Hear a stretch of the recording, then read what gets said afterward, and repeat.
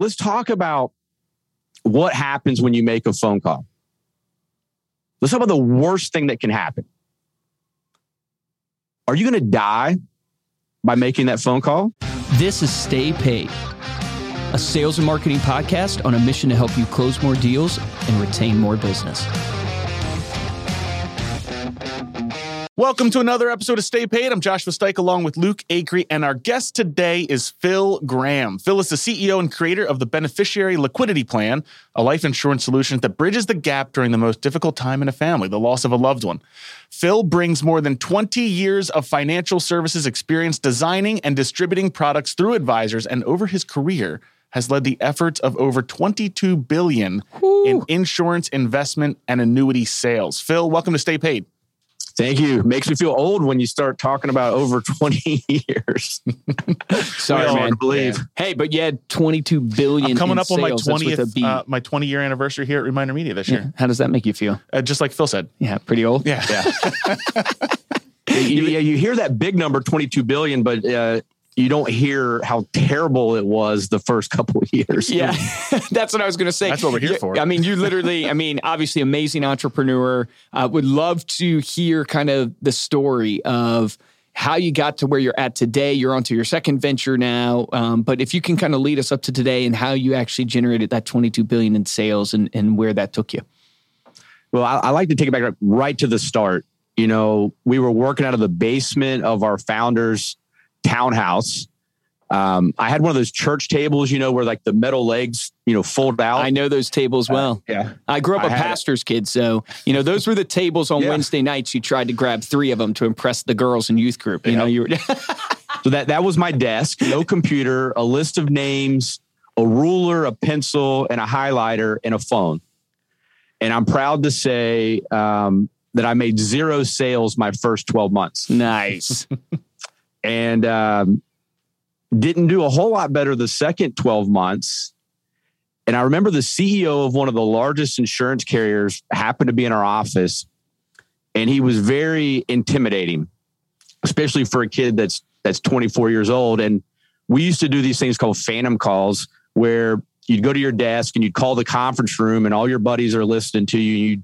You'd pitch the product, and then they'd destroy you over the phone, and you come back down and you'd critique the call. I love that. And I remember I was like the top guy in the office, and I remember just being probably a little cocky and excited. And I remember came down there and I'll never forget, he took his glasses off and he's spin them around his hand like this. And he basically was like, Phil, you effing suck.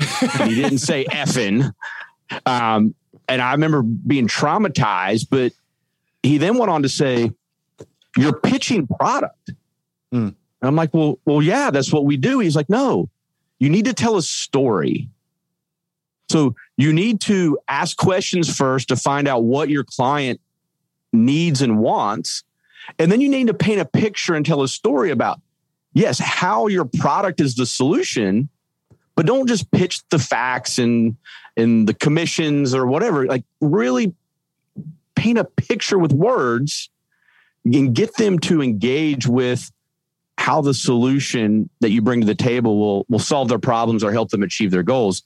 And that's where I really just saw my business start, growing at 100% a year, multiple years in a row. But that was the game changer for me, was to get away from pitching product to telling stories and creating solutions. No, I love that so much, because what it is people buy on emotion. They don't buy on logic. And I think the biggest mistake is people, it's like features tell, right? And stories sell. It's the old saying, because you can convince people all day. The logic, they still are going to say it doesn't feel right in my gut. And it's like, what does that even mean, right? 2 + 2 is 4. It's not 5. It's not 6. 2 + 2 is 4. It either makes sense or it doesn't. What does it mean? It doesn't feel right in the gut. And it's really the emotion. You got to trigger that emotion in people. And at the end of the day, we only get paid when we move product, at least in my world. So that is part of the solution, but that's not what you're leading with. And I think so many people are just, pounding the phones or sending out emails, and everything's about products and features and benefits, but they're not really telling a story. And I think they're missing out on a lot of opportunity by not learning that as a craft. Totally agree. So walk us through a little bit more of the journey, right? So you're in a basement. with the founder, started this company, and you guys grow it. When did you exit out of the company? How big was it when you exited out? I mean, we were probably 200 employees and like I said, 2.3 billion of annual sales at that point. Whew. And your main clients that you were selling to were advisors, financial advisors, insurance agents. Yep. Typically, yes. And we were the middleman between the insurance carriers. Okay. And the financial advisors that sell to the end consumer. Okay. So I want to pick your brain because obviously anybody who's driven up a company of 200 employees, $2 billion in annual sales is obviously an incredible salesperson, right? Incredible relationship, especially in this game. So the listeners who don't know, this game, like you're selling a financial advisor to come work with you and offer your products per se. You're the middleman, but offer the insurance carriers products through you to their clients. And so it's a big relationship game, but it's also a big prospecting game, but you also got to help them with their marketing. So that's another value add that you're giving to them. Walk me through kind of this journey of how did you start building your own client base from a prospecting standpoint, and talk to me a little bit about your sales process there and what it took you to actually build your book of business. I think, early on, I would literally try to work with anybody that could fog a mirror and had an insurance license. Like it was anybody, because you didn't have business. You almost felt like you were in this world of scarcity, which is a terrible mindset to be in. Yeah. When things really started clicking was when I realized, okay, who am I capable of serving best? If there's hundreds of thousands of financial advisors out there, what's the makeup, what's the avatar of my perfect client that I'm able to serve? Not who I want to serve. Who does my company best serve? And who do I, as the relationship person, best serve? And that may not always be the biggest possible client. And I think that's where, in sales, we're always trying to shoot elephants. Well, maybe your company has a BB gun and you're chasing these elephants with a BB gun, and then you just get burnt out, but you realize, wow, I got a BB gun, but if I shoot 100 squirrels, I can make $1 million. It's really getting to know yourself and your company and taking the tools that you have and really targeting that on the right client, not the client you think you want. No, I think that's such a great point. And I think what happens to people, and I love what you said, I want to go back to, because I think it is powerful to people who are starting that are brand new. When you're brand new, you have to work with everybody. That whole idea of the people who fog the mirror, that's what gets you the ability to learn this business, gets you the ability to actually learn what you're good at, what you're bad at. So everybody who's coming in, if you're hearing people say, hey, look, you got to know exactly who you're going after and everything like that. Beggars can't be choosers. You need to pound that pavement, and you need to actually, do what they would say, like in the music industry, you got to go play the bars, right? You got to go play the dive bars, right. The coffee shops with two people, one person, your mom sitting out there. I was a musician, so I had that. My mom was like the only one. You got to get reps in. Doesn't matter if it's at bats, exactly. If it's playing bars for 8 hours. But then you learn, what you're saying is you learn, hey, where do I actually best shine? Where do I actually have the most success? And one of the things that we learned from, Dan Allison? He said your best ability to find out kind of who your ideal client is and who you should go after is your current clients that you had. Call them up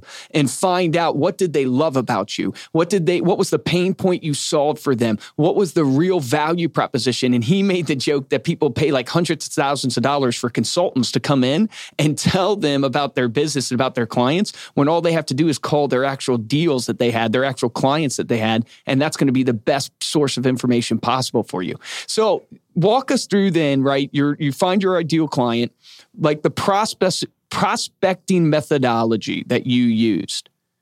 What was the prospecting methodology? Was it banging the phones? Was it social media marketing? Was it email marketing? Was it a little bit of everything to build your book of business? What was the prospecting methodology? I mean, originally it was 100% phone, because emails were still fairly new, and there wasn't social media at the time. But as it's evolved, especially with some of my my new launches, the phones, in my opinion, have to be a part of the process. But if you can utilize social media, target marketing, LinkedIn, referrals are still huge once you've kind of earned the right to get those. But it still boils down to a phone call.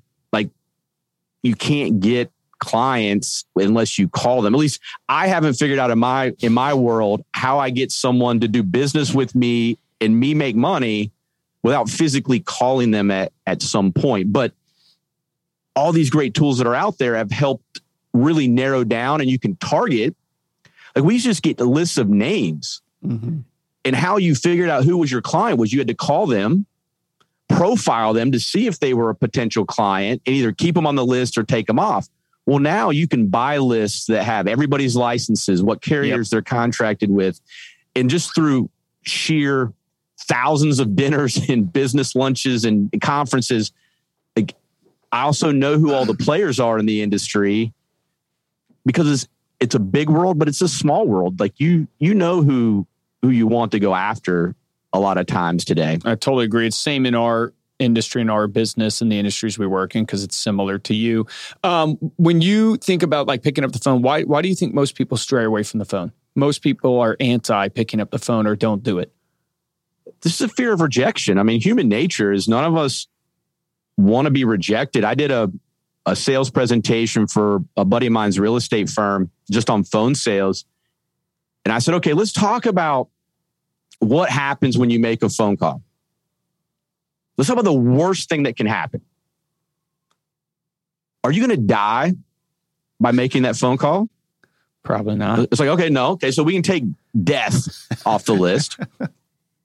And I'll ask around the room. I'll say, okay, everybody's been here. You've been making calls for 5-10 years.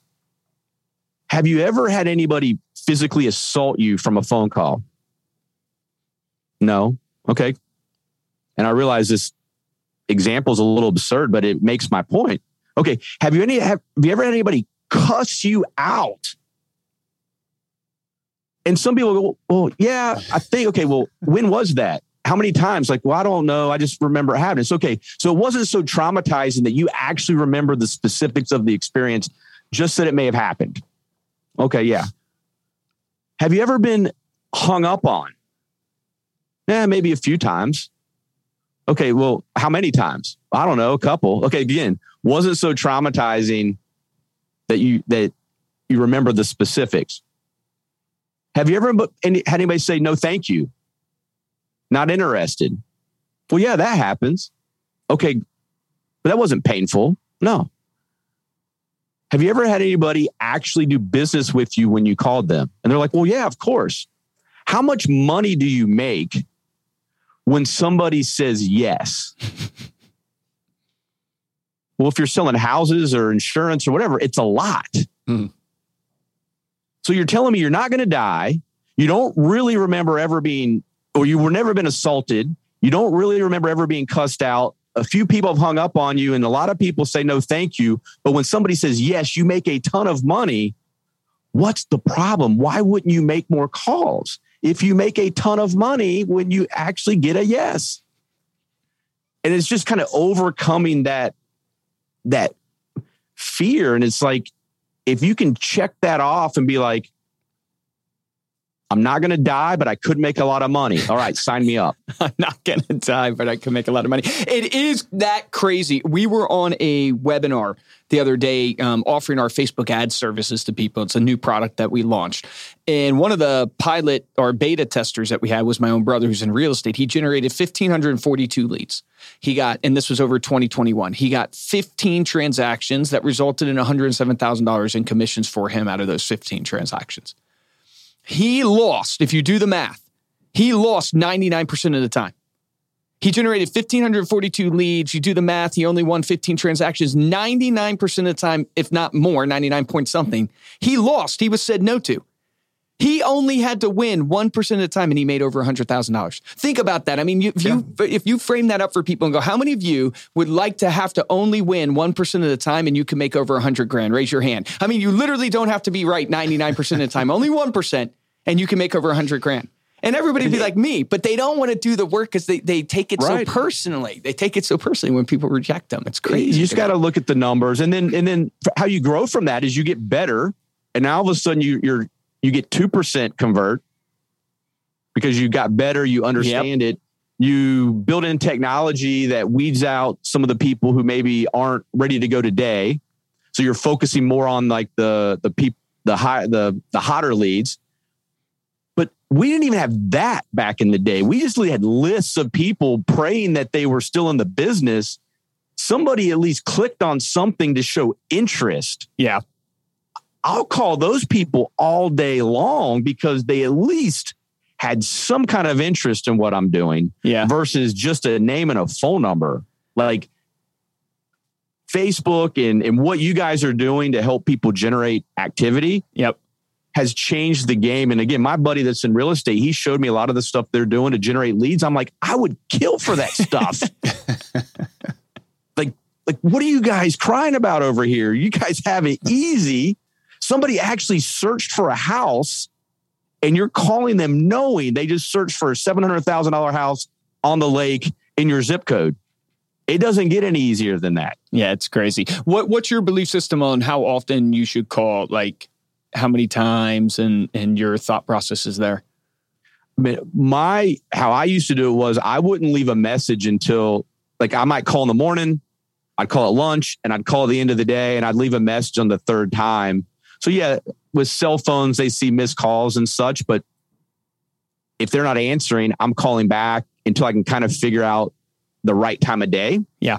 I think text messages are powerful where I blend in a mix of phone calls, voicemail messages, and my voicemail, you got to leave if you're going to leave a voicemail message, you better leave a good voicemail message. Otherwise you're just wasting your time, but blend in some text messages and then some emails. So it's not just always the same form of communication that you're pounding on them. Yeah. And now with being able to look at like emails that are opened, like the open, right? You know, even if they're not talking to you, you know who's interested. That's what we found with these leads is that, Phil might not talk to me, he might not answer my phone call yet, but he's opening my emails that I send. So I'm going to keep calling. We had a guy in our beta test, he called someone the 53rd time they picked up. And they literally were a good lead. He sent it over to his lender. The person got pre-approved. He's showing them houses to buy a house the 53rd time. Times. I mean, think about that. My brother had a testimonial the 27th time he called the person. Now, granted, you have to balance that out over time. But the reality is you call morning, afternoon, evening to figure out what time of day they actually prefer and what time of day they pick up. We found on average about 18 calls. 18 calls over the course of usually like 2 to 3 weeks. Is what we found. I believe that. And for me, is like, if I know someone's an ideal client, like, because again, I've defined who my avatar of my perfect client. Yeah. And if I know that person fits, I'll call them for years. And I mean, at my old company, it happened time and time again where one of myself or one of our sales team would have called on at least a monthly basis and left consistent value add messages for years. And then one day something changes in that person's life and they call you because, like, man, you were consistent. You always provided value. You never asked for anything. Like you didn't demand, we asked, but we didn't demand anything. You always gave me ideas. If something changed, you're my first call. Yep. And if you balance your time blocks right, if you know they're an ideal client, for me, my goal was I wanted to weed out people as quickly as possible. Is this a good fit, bad fit? Bad fit, off the list. That was a productive call for me. If I could eliminate somebody from my call list, I took that as a positive. And then the people, I wanted as tight of a list as possible where I could just hammer on my ideal prospects as much as I could and figure out how to get their business. What was going to be that trigger that got them to move over. Well, one of the game changers for me was realizing you never lose in a cold call.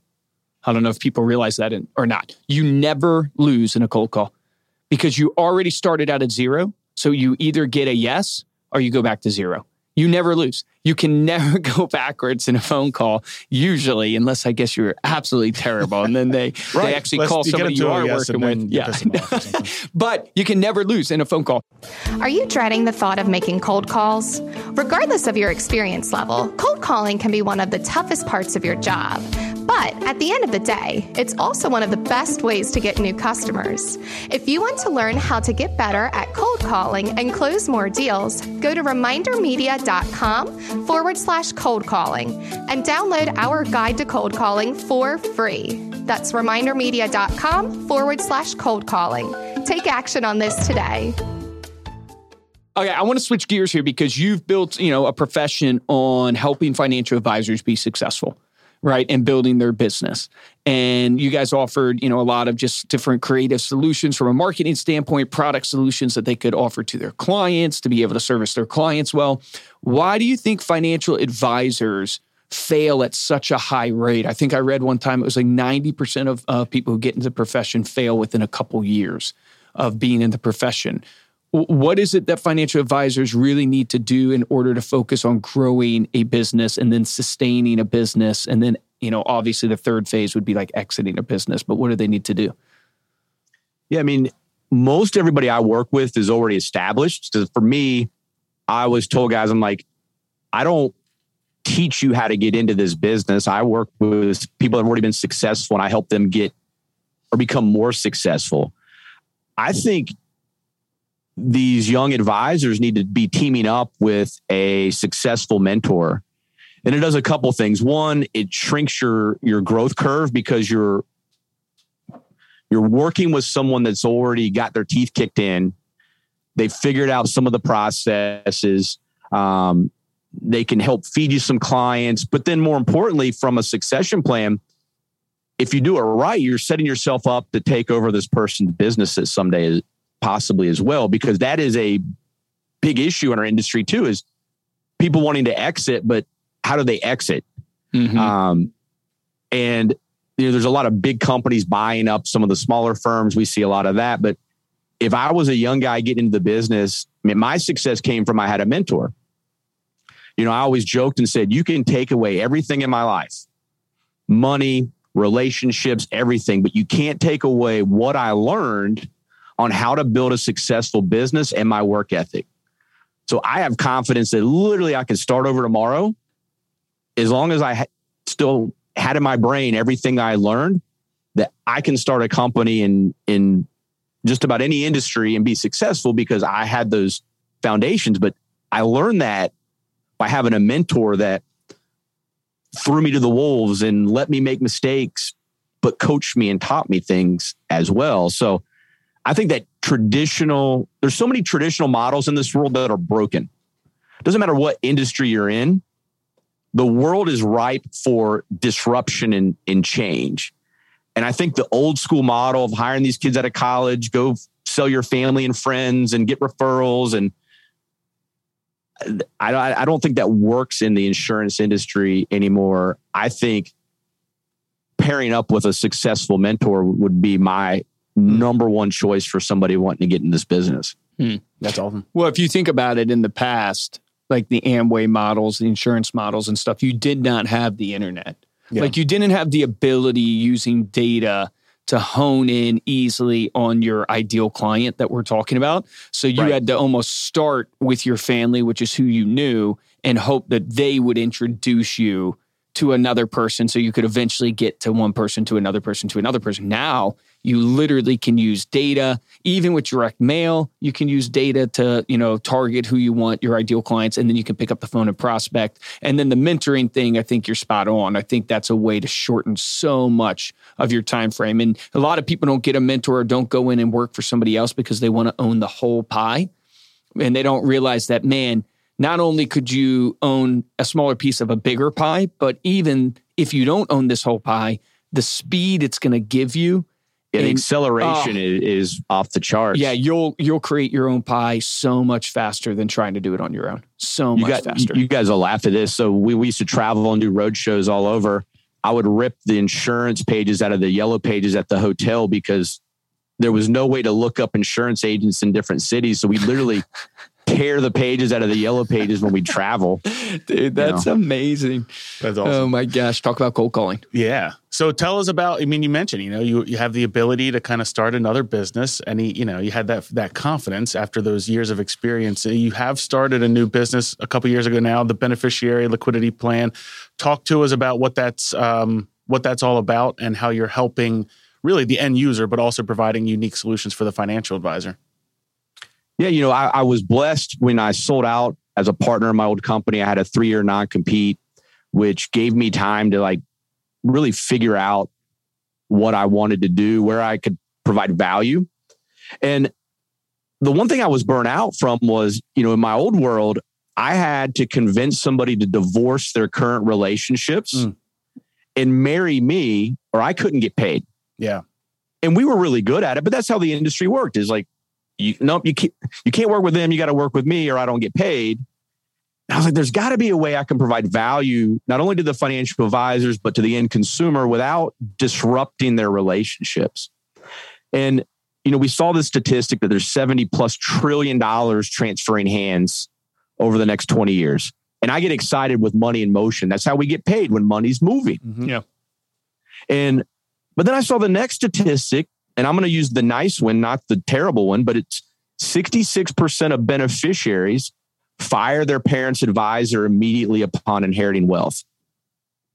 Well, that's a really scary number, because if 66% of the assets that a financial advisor manages starts walking out the door, they can't refill the bucket fast enough.